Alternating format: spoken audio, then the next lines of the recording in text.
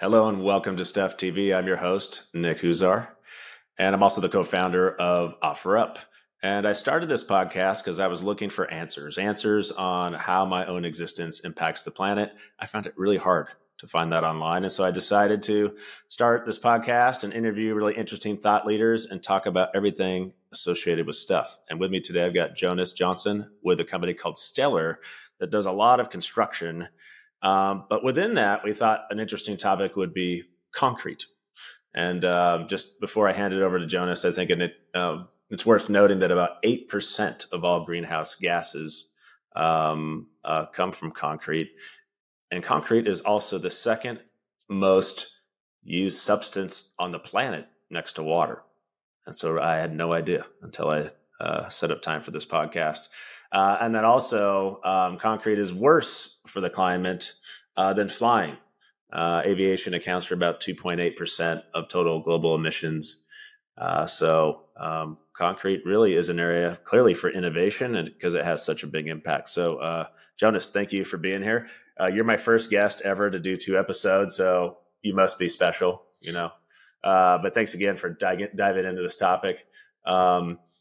And maybe, handing it over to you, it'd be helpful to know how, you spent a bunch of time on this. I think we were hanging out once and you were telling me all these facts that I didn't know, but, maybe starting off a little bit about your background and maybe, and also, why don't you just give us a little background on concrete? Yeah. Well, I've been in software industry most of my life, and my career at least, and switched to real estate development a little less than 10 years ago. And concrete doesn't sound like the most exciting topic to have on a podcast, but I found it really interesting in the fact that some of the things that you mentioned, like it's the second most consumed material in the world, second only to water, is something I think most people don't realize. And like, you think about how much of our planet is covered in this stuff, like a lot of roads, bridges, stadiums, buildings, dams, reactors. It covers a substantial portion of our planet, and this stuff produces a lot of greenhouse gases as a result of producing it. So if you can either find another material or improve the way the material's made, it has a huge impact, which is why I've found it really interesting. And personally, in our company, we've been trying to build with other materials than concrete, but it literally is a very sticky material. Cement it has a lot of amazing properties. It's the reason that it's been used for so long. And so I think that it's worth spending some time talking about it, because I think it's going to be here for a long time in the future. I don't think we're going to switch to another material. I think what rather is going to happen is that we're going to find smarter and more efficient ways to build with various versions of kind of cement. Whereas right now, it's been done the same way for the last couple hundred years, and it produces a reliable product, but it can be done very differently. Because I think you were telling me it's the same chemistry that was kind of invented from the 1700s, I believe. Yeah, I mean, if you've ever been to Rome, like the Romans are, they were the first that kind of like used concrete at a big scale, and a lot of Rome is built out of concrete, and that was 2,000 years ago. So it's been around for a long, long time, and those buildings have been around for a long, long time. And so it's resilient. It insulates really well. I can see that wall behind you is concrete. Yeah, exactly. I mean, not quite, but almost a quarter of concrete is made out of water. And if you live near a lake or an ocean, water has a big impact on temperature. It contains temperature really well, so it's a really good medium for insulation, which is like it's strong, it's durable, lasts long, it's cheap. You can pour it and mix it, and it dries into whatever shape that you want it to, and it insulates temperature really well. So it has a lot of great properties to it. Well, you start with limestone.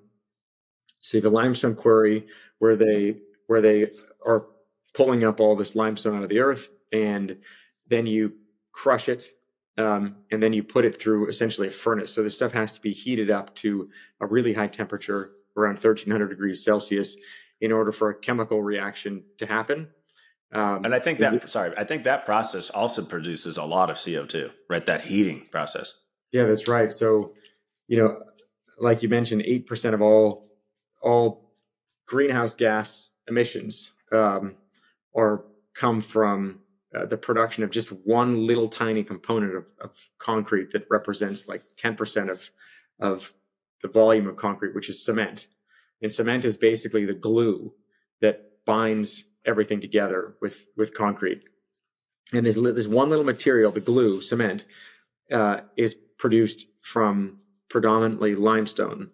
And so you heat it up to this high temperature, and a chemical reaction happens where it releases carbon and oxygen, CO2, as part of a chemical off-gassing. So like 70% of the emissions of the production of concrete come from not the burning or the fossil fuels to heat this up or anything else. It comes from a chemical reaction that's taking place for it to become the material that we know as cement. And so after it's gone through this long furnace process that heats it up and changes the chemical nature of this, then it gets shipped out. And there are these big mega companies around the world that are huge companies, conglomerate companies, multi-billion-dollar enterprises that in a lot of ways have localized monopolies. They then sell that product to a much more kind of cottage industry, which is the concrete industry, where you see those cement trucks that go down the road and are mixing the cement in the back. Those are like the local supply chain, basically, for cement. They are buying the glue, the raw material of cement, and then locally they mix it with what's called aggregate, which is basically just like, it could be more of that construction debris. It could be rocks and sand and different things. And then it's mixed with water. And then you mix it together and it turns into that soupy liquid. And then it gets brought here and into this wall, where it can either come here in a few ways, but it can get cast in place and poured, or it can get poured into some form like a brick and then brought out to site and stacked. But it is essentially that mixing of glue with rocks and sand and water. And I mean, that's really interesting and you think about this, when you go to different places, I'm always fascinated by architecture, and I always look at the buildings and the bricks and everything. And it's always very different. And I think it's part of that could be, as you're talking, I was thinking through this idea that concrete is kind of the glue that holds it together, but then all the other stuff that gets mixed in is more regional, right? And that's probably why when you travel a lot and you look at different buildings, that they look so different. Yeah, right. Yeah. Like the color of the material can be different. Exactly. That's because what's local. Well, when we were connecting before, we talked a lot about Turkey. I thought that was interesting, your points of view, where, it was so tragic that all those people ended up dying and all those buildings were falling. Why was that? Yeah, I mean, I'm not an expert on Turkey by any means, so I think take it with a grain of salt. But from an outsider looking in, like the thing that makes innovation so slow in the construction industry is all this building code that is very strict. It's kind of like the equivalent of like the FDA for the pharmaceutical industry. Testing takes a long time, and it makes it really expensive to make anything new. But it also is there for a reason, because it's like people are living in these big, tall buildings, and if an earthquake hits, you want to make sure that it's not like some new experimental building method that collapses. You want to make sure that you can trust that it's going to stay erected. And so, like I mentioned, that like a fraction of concrete is that glue, cement, and building code says that you have to use a certain portion of cement in your mixture of concrete, especially if you're using it for load-bearing walls or any kind of a load-bearing, like a column. and you have to mix it with a certain amount of steel, which is the rebar, kind of gives you the skeleton of it in the center. Well, what happened in Turkey, from my understanding, is that there was some bribery that took place, and there was companies that built buildings that didn't follow building code, and they would use, because cement is the most expensive part of this mixture, and so of the individual per volume, the components, and so by subbing it out for other cheaper, essentially materials that are the glue, you can save cost. And what a lot of these buildings did is that they built to a lower specification than what was required. And when building code, somebody went to inspect it and looked at the building, and they said, "Oh, this is not built properly. It's not built to code." Nobody enforced it. And then finally, what happened is the government said, "We'll give you a penalty.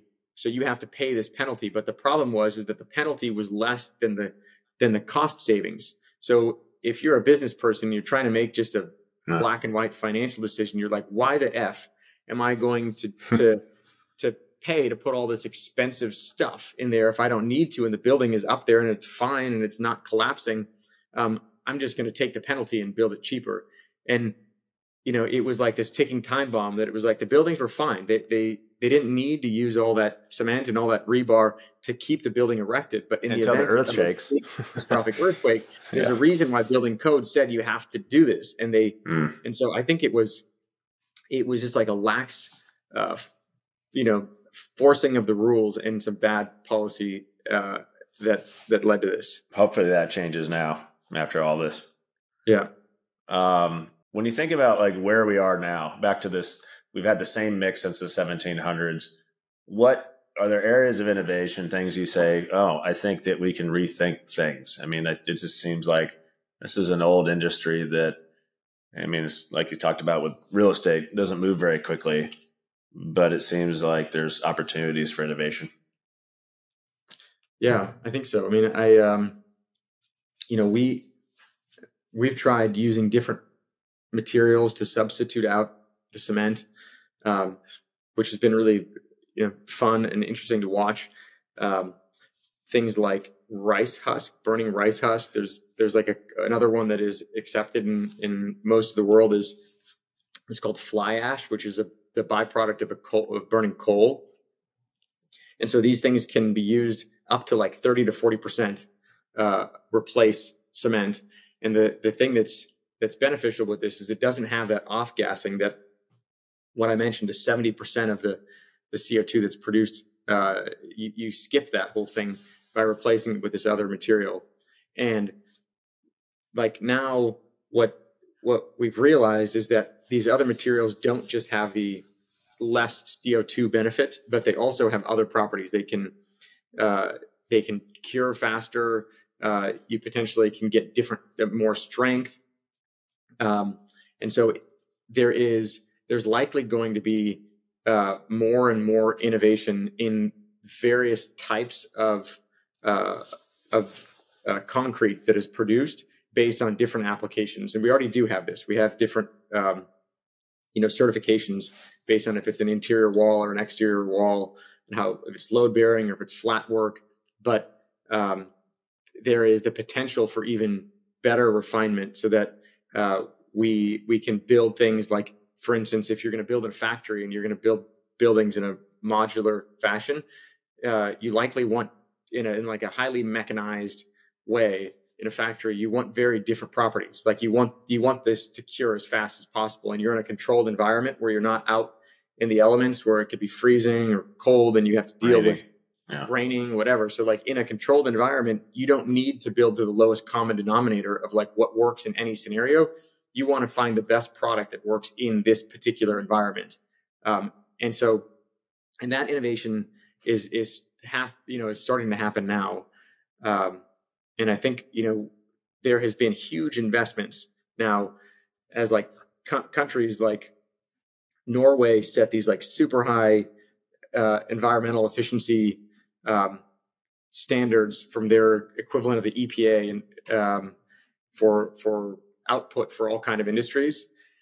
And in order for them to reach their target, they've invested like 1.8 billion euros to building out a carbon capture plant on one of their cement plants, and that alone is going to have, I think it's high single digit percentage change in their whole country's emissions just based on being able to capture some CO2 from this plant.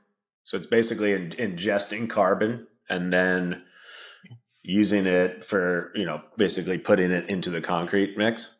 Exactly. Yeah. And Bill Gates, this is like one of the things that he's most excited about when you look at the investments that he's been making. He's been pumping a lot of money into to cement.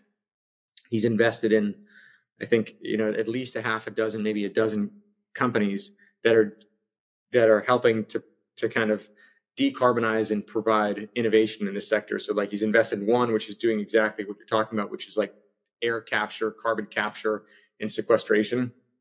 And there's another company out of Canada that is actually able to sequester this carbon back into the concrete. So like it's likely the only way that we're going to be able to, if you're going to actually hit the Paris Climate Accord objectives of how much CO2 we need to reduce, the only way we're going to do that, I believe, is through carbon capture. But you need to figure out what do you do with this stuff. Like once you get pure carbon, where do you put it? And so like a big solution has been to essentially sequester it underground in bedrock, which is doable, but it's expensive and it's complicated and requires a lot of machinery. Another thing you could do is that we're already producing all this concrete, which you can sequester a big portion of it just back into the building material we're using. So, theoretically, it's not even theoretical. This is actually done today. This is existing. It's a product that is in the market. It's just not widely available, where you can have concrete that is a carbon sink. It was produced. All of the carbon that was created in the production was sequestered and then stored and put back into the concrete. So you actually have a carbon sink, which is pretty incredible. Yeah, that is, again, given how abundant this substance is, and that can make, it's going to take all these different types of innovations to really, I think, move the needle. One of the things we were talking about earlier too was just what are different ways to leverage what we have to potentially create like feedstock for concrete. And one of the stats we found, I think was interesting, was 25% of demolition debris is actually diverted today from landfills or reused or recycled, according to the EPA. I was actually impressed it was that high, to be honest. That still means 75% of it all is ending up in landfills or somewhere out there. And so I still think a lot of opportunity there when you think of the waste stream in our country. Part of the challenge is everything just kind of comes into these, into recycling centers and waste management. And then it's, well, how do we isolate all these different things? And there's some really cool companies. There's one company called Glacier that I interviewed recently that do AI recycling robots. And so they're able to look very quickly as all these different materials come in and isolate the different materials and start to say, okay, this one is this type of plastic, we're going to put it here. This is glass, we'll put it here. And so, I'm not close enough to this to know, like, is there a whole waste stream there that becomes feedstock potentially for concrete? Because you already have this abundant waste stream in our country that ideally it's already local. You can just tap into it. But I think historically part of the challenge is the juice worth the squeeze, right? Are we spending more time and resources trying to extract this than it's actually worth? But I think these are areas of innovation that are interesting. Are there things like that you find interesting as you think about the future? Like you mentioned a few different things, but what are things that kind of spark your interest in this space? Yeah, I mean, I think you're right. It's like, we have so much of the waste that we produce is coming from these building materials that, like, you certainly can reuse a lot of it. The problem is that in a lot of areas, recycling has not, when you actually really, do the accounting of how much energy it takes to sort it, separate it, identify it, break it down, reuse it, and produce the material, you end up with more, more energy used in that process than just getting the natural resource and building it in the first place. But I think that it is certainly not an exploration in vain. Like at some point we're going to be able to do this cheaper. Maybe it's through robots, and Wally can be running around in our trash and and figuring out how we can separate all the different metals and materials. Interestingly enough, like there was, in Northern Europe, they went back and looked at how much of their garbage they had was being recycled, because they had like this super aggressive recycling plant, recycle everything. We're going to pay people to recycle. And they realized that it was like, what the hell are we doing? Like, it's actually causing more damage and costing more money to recycle it. So they're like, screw it. We're just going to burn it all. And they started just putting up these mass incineration plants. They're like, you know what? Just burn it and just turn it into basically solid sludge. And we'll just figure out what to do with that compressed. It's like the worst. It's the worst. It's the worst thing I've ever heard. Yeah. Yeah. It's just mind blowing, because you think about the supply chains and how good we are at kind of manufacturing and agriculture. And then on the other side, we suck. But there's still great stuff there. It's just, the problem is it gets all commingled. And then it's like, well, how do you extract all these elements out? Right. I think this is where government just, again, needs to be more involved.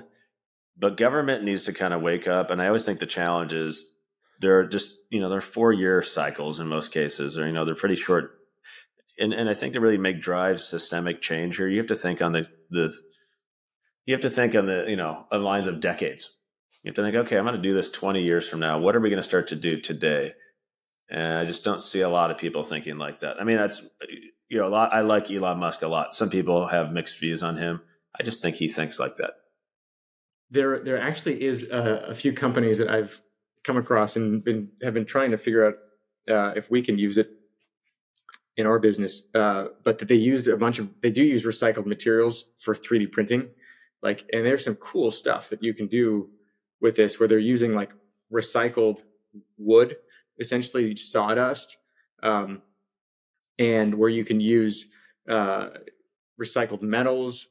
You can use other biodegradable products that that you have in huge abundance, that are cheap or free. And they have some really great properties. And there is an area where we're just starting to touch, figuring out how this becomes consumer products. But I know of a few companies that I can't really name exactly what they're doing publicly, but that they are working on some really cool stuff that is going to be hitting consumer shelves within the next 3 years here, that are doing exactly what you're saying. They're able to get, and this is not going into a landfill and trying to sort through a bunch of stuff. This is getting directly from the source. So you're getting, a specific waste product that is coming out, and you can just take that specific waste product and then reuse it. So it becomes part of that's really what you want, like recycling to be part of the supply chain, end-to-end experience. Yeah.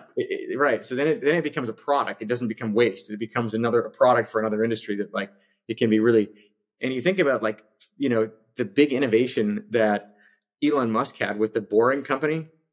Like, his biggest innovation wasn't the drill that he made. It was the fact that the biggest cost that he realized you have when building a tunnel is you need to figure out what the heck you're going to do with all that dirt. Yeah. That's a bunch of volume of stuff. And the only thing he did is he found made a brick maker, basically stacked the bricks and said, hey, anybody want bricks? Here's free bricks. Yeah. Exactly. Well, and that's what I go back to. You have to look at problems that have been around forever, and you just have to apply a different lens to them. And some things don't work. But in the case of the Boring Company, it was exactly it.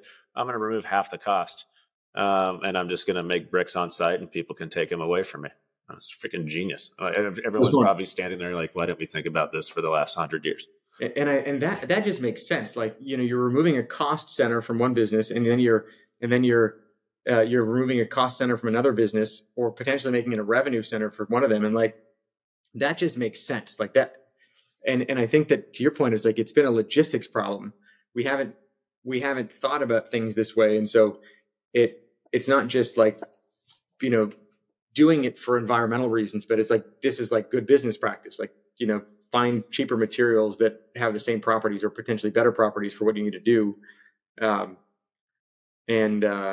So I think it's just going to require kind of a rethinking of the supply chain of some of the materials we use. Jonas, thank you so much for enlightening us on this topic of concrete that, it can be a kind of, I guess, a dry topic, but overall, I learned a lot just how important this is in our daily lives and just how impactful it is to the planet. But thanks again for being here. Yeah, thanks for your time.